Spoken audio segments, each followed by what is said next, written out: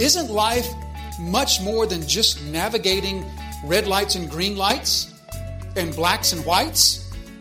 Isn't life really the ability to discern what is most helpful here? What is most glorifying here? What is more eternal here? What is more temporary?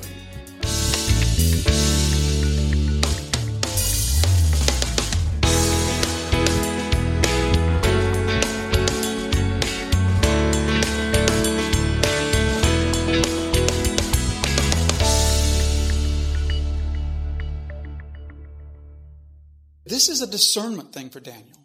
There's something about this, maybe akin to Romans 14, where Paul talks about how there are some people, there's some Christians who think that these days are holy, and other Christians think that those days are not holy. And Paul says that's nothing to fight over. In your heart, be convinced in your heart. Or Paul goes on to say some people eat these foods and other people think those foods aren't to be eaten. But Paul says in your heart, be convinced of what you've been led to believe. Or 1 Corinthians 8, the same sort of thing. This is a wisdom issue for Daniel. There is no specific command of God that's saying to him, do not eat that food and drink that wine. Because there's no chapter and there's no verse that says, when you're taken captive by a pagan king and told to eat his table and drink his wine, here's what you do. There's no chapter and verse that says that.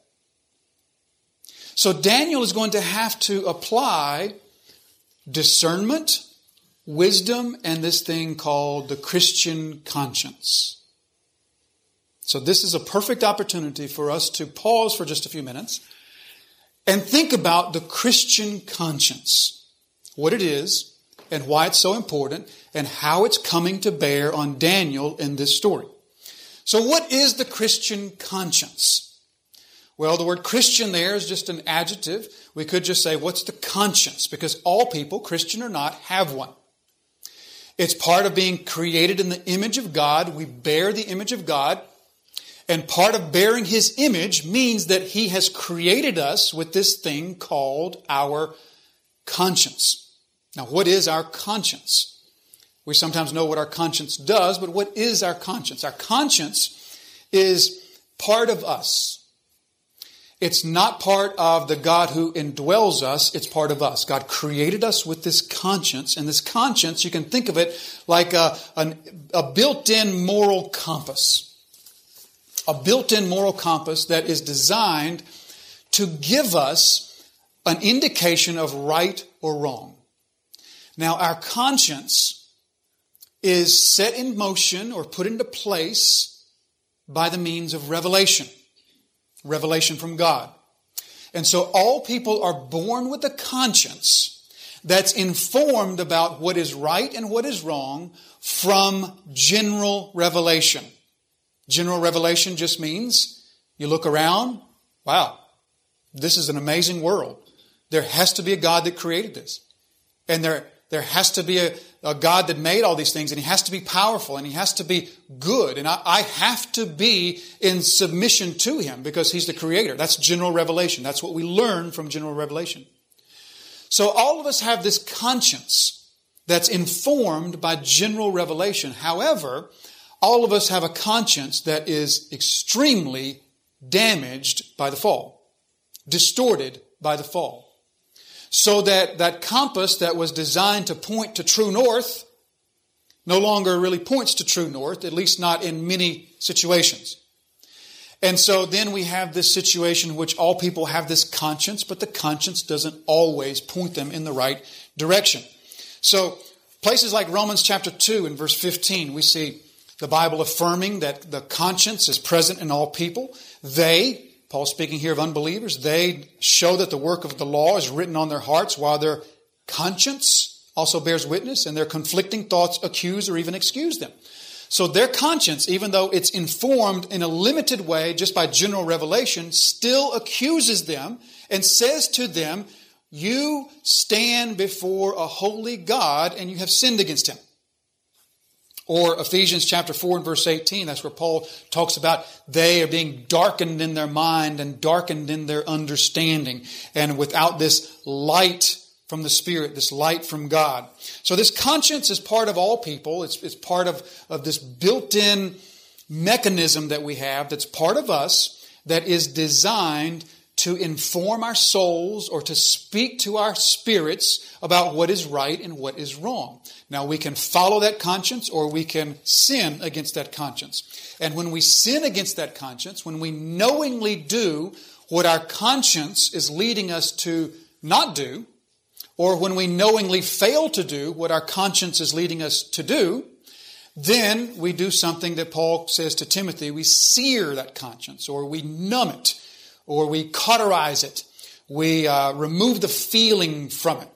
I cut myself this week and had to get some stitches, and that's what they did. They put this numbing shot right there, which took away all the feeling so that they could do the little needle thing through there, right? Without that, I wouldn't have sat there because the feeling had to be taken away in order for me to even bear that.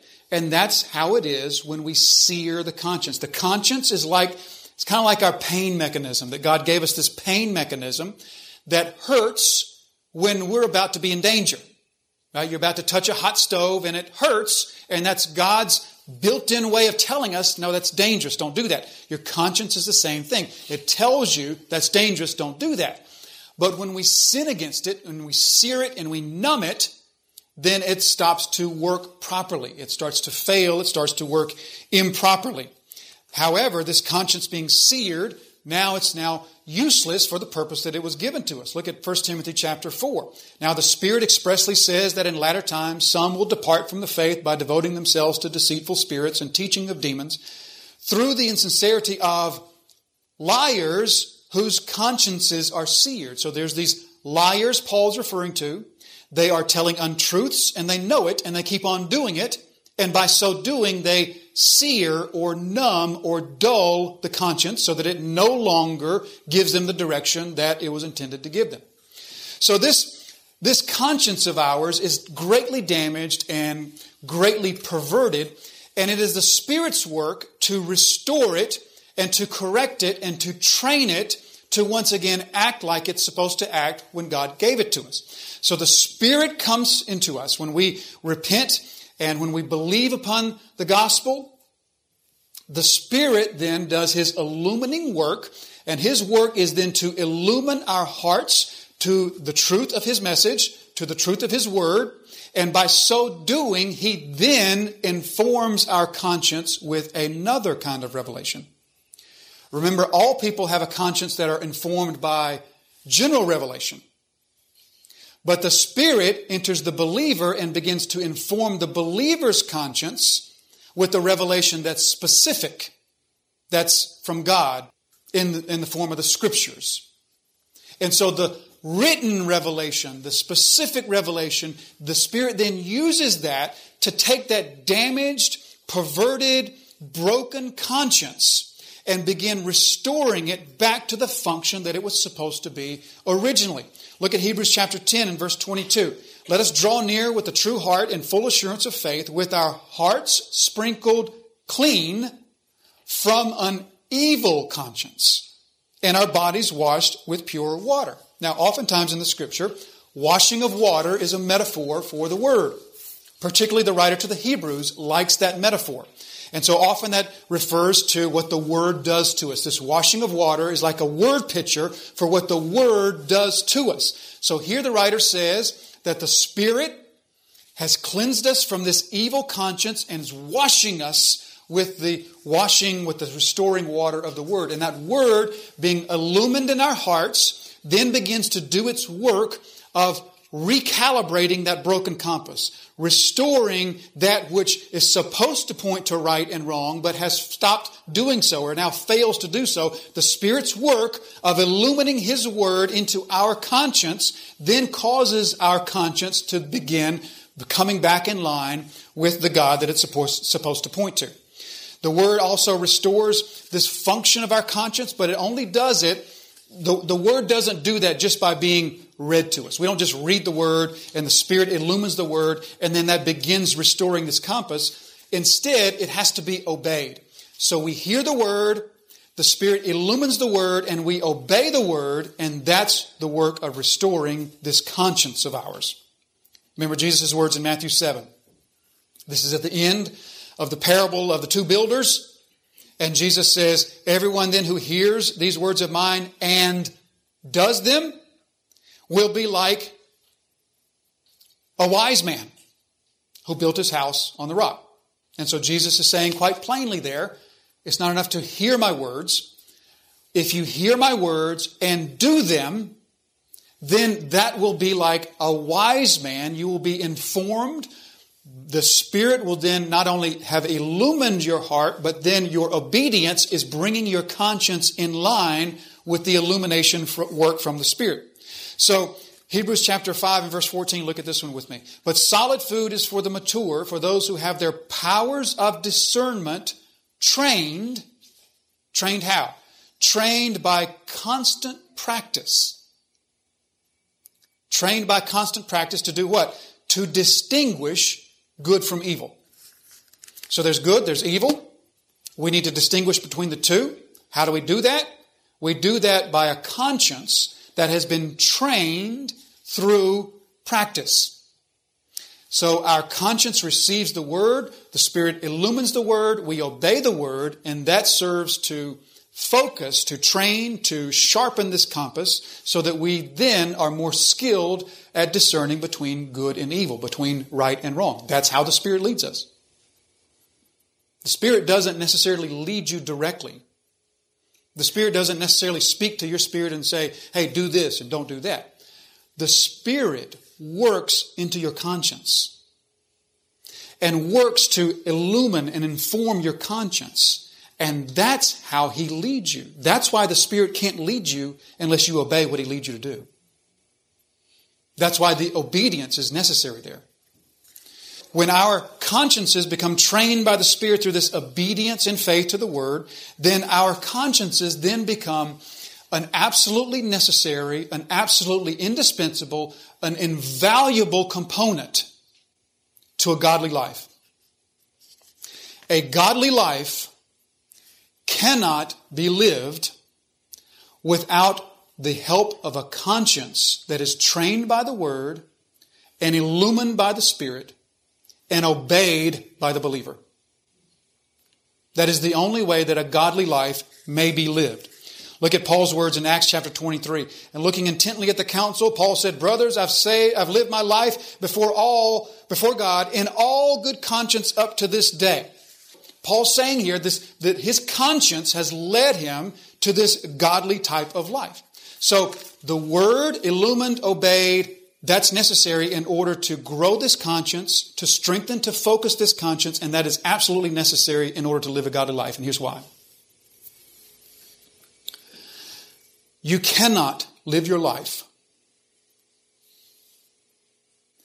applying only what the Scripture directly addresses and expect that to speak to all situations in your life. That's just not possible. There's not a verse, there's not a chapter in a verse for everything that you face. Daniel here is in the same situation in which there's not a chapter in a verse that tells him, here's what I'm supposed to do when a pagan king has captured me and tells me to eat from his table. Therefore, Daniel has to use discernment. He has to use wisdom. And the only way he can do that is through a conscience that is informed and directed and shaped by the Word. 2 Peter chapter 1, verse 13. Peter says that we've been given everything that's needed for a godly life in the knowledge of Him. We've already been given it. So the Scriptures have everything that we need in order to live a perfectly godly life. We believe that. That's called the sufficiency of Scripture. There is sufficient in Scripture everything that is needed for us to live a perfectly godly life. So, how is that? When Scripture doesn't directly address everything that we face. What does Scripture say about when June 1st comes along and it's now Pride Month all over the place? What does Scripture say about that? Nothing directly. And 1,000 other things. So it is not possible for us to live a truly complete godly life without a Christian conscience that's trained by the Word in order to discern. So how does this work when Scripture doesn't specifically address everything directly? It's because Scripture is not a bunch of words on a page. Hebrews 4 verse 12. Scripture is living, active, breathed out by God, sharper than a two-edged sword, able to discern even the thoughts of the heart. So when the Holy Spirit is illuminating to us His Word, He's not illuminating to us just sentences and paragraphs. He's illuminating to us a living Word. Living things take root and grow and blossom and bring forth fruit. And so that's how the work of the Spirit to illumine His Word into our heart grows into our conscience and forms our conscience so that our conscience can then be the moral guide that it needs to be when we face the hundreds of questions that we face that there's not a chapter and a verse specifically for, like Daniel's doing right now. Daniel's conscience has been informed by the living Word. And he has obeyed that Word. And it has prepared him for what he faces now. As he faces this question. We can't answer exactly why, but something has told Daniel's conscience that he will be defiled if he and his friends take of the king's table. And God affirms that by blessing him when he abstains. By giving him favor with the steward so that he can abstain, and then blessing he and his friends so that they can continue abstaining. So Daniel has been led in this way to have this conscience that, if I could put it this way, thinks the thoughts of God.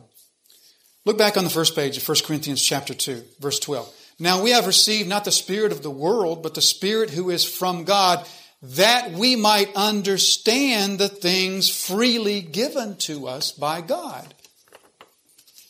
What's being freely given to Daniel right now? Some lavish food and some wine. And Daniel needs to understand, should I partake of that or not?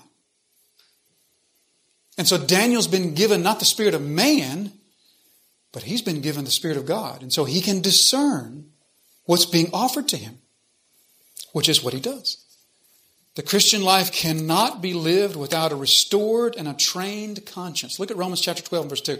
Do not be conformed to this world, but be transformed by the renewal of your mind, that by testing you may discern what is the will of God, what is good and acceptable and perfect. So the growth of our conscience, the training of our conscience is like us being taught to think like God.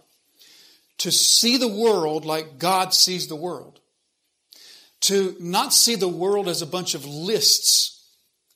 Like, we got to keep this list and don't do that list, right? That's what the Pharisees did. And Jesus hated that.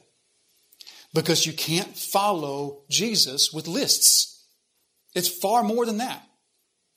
So in order to have this discernment, we have to be given the ability to begin to think God's thoughts after Him and to see the world as He sees it and to receive this wisdom that guides Daniel and us through these scenarios that aren't necessarily spelled out for us letter for letter and word for word in the Scriptures. Notice how Paul puts it here, that you may discern, that you may test and discern what is the will of God. But then he says what is good and acceptable and perfect. Do you know that it's not enough to be able to discern right from wrong? Don't you also need to be able to discern good from better? And better from best? And don't you also need to be able to discern not only right from wrong, but don't you need the ability to discern helpful from not so helpful? Or helpful from unhelpful? Or wise from less wise? Isn't that what life really is? Isn't life much more than just navigating red lights and green lights? and blacks and whites? Isn't life really the ability to discern what is most helpful here? What is most glorifying here? What is more eternal here? What is more temporary? And that's really the basis. That's really, I think, where Daniel is at right now. He's being faced with something. Jehoiakim is eating from the table. There will come a time in Daniel's life where he feels free to eat from the table. But right now, for reasons undisclosed to us, he's led to feel strongly that he shouldn't eat from the table, nor should his friends. Maybe it had to do with their witness to their captors. Maybe it had to do with their witness to weaker believers or weaker Jews who were there. Maybe it had to do with just the point of life that Daniel's at. You know, he's only 13 or 14. Maybe he falls into this category that Paul mentions here in 1 Corinthians chapter 8, verses 7 through 13. We not all possess this knowledge, but some, through former association with idols, eat food as really offered to an idol, and their conscience, being weak, is defiled. Or verse 10, for if anyone sees you who have knowledge eating in an idol's temple, will he not be encouraged if his conscience is weak? Maybe Daniel is at that point in his life. 13, 14-year-old boy. He hasn't experienced all that much at this point. And maybe God in his wisdom says, you will be defiled if you eat of the king's table now, but in 20 years, you'll be a different man. So notice the progression here. He's faced with this test, and this test is going to set him up for more stressful tests to come. Daniel's not going to face the lions just out of the blue. Daniel's already faced tests before. Now he faces this one. He'll face many more to come. Visions are going to come. People are going to lie about him. They're going to get him in trouble for praying. There's going to be lions to face. There's going to be awkward visions to tell the king, etc., etc., etc. But God is progressively preparing him for that as he listens, as he receives, and as he obeys. Thank you for listening to today's episode of Truth That Transforms with pastor and Bible teacher Jason Wilkerson. Truth That Transforms is the daily teaching broadcast of Disciples Fellowship Church. We invite you to visit our website, where you will find more resources to help in your journey of discipleship. You can find us at www.disciplesfellowshipnc.com or connect with our Facebook page at Facebook/DisciplesFellowshipNC. Truth That Transforms exists to glorify Jesus Christ through the teaching of His sanctifying and disciple-making Word.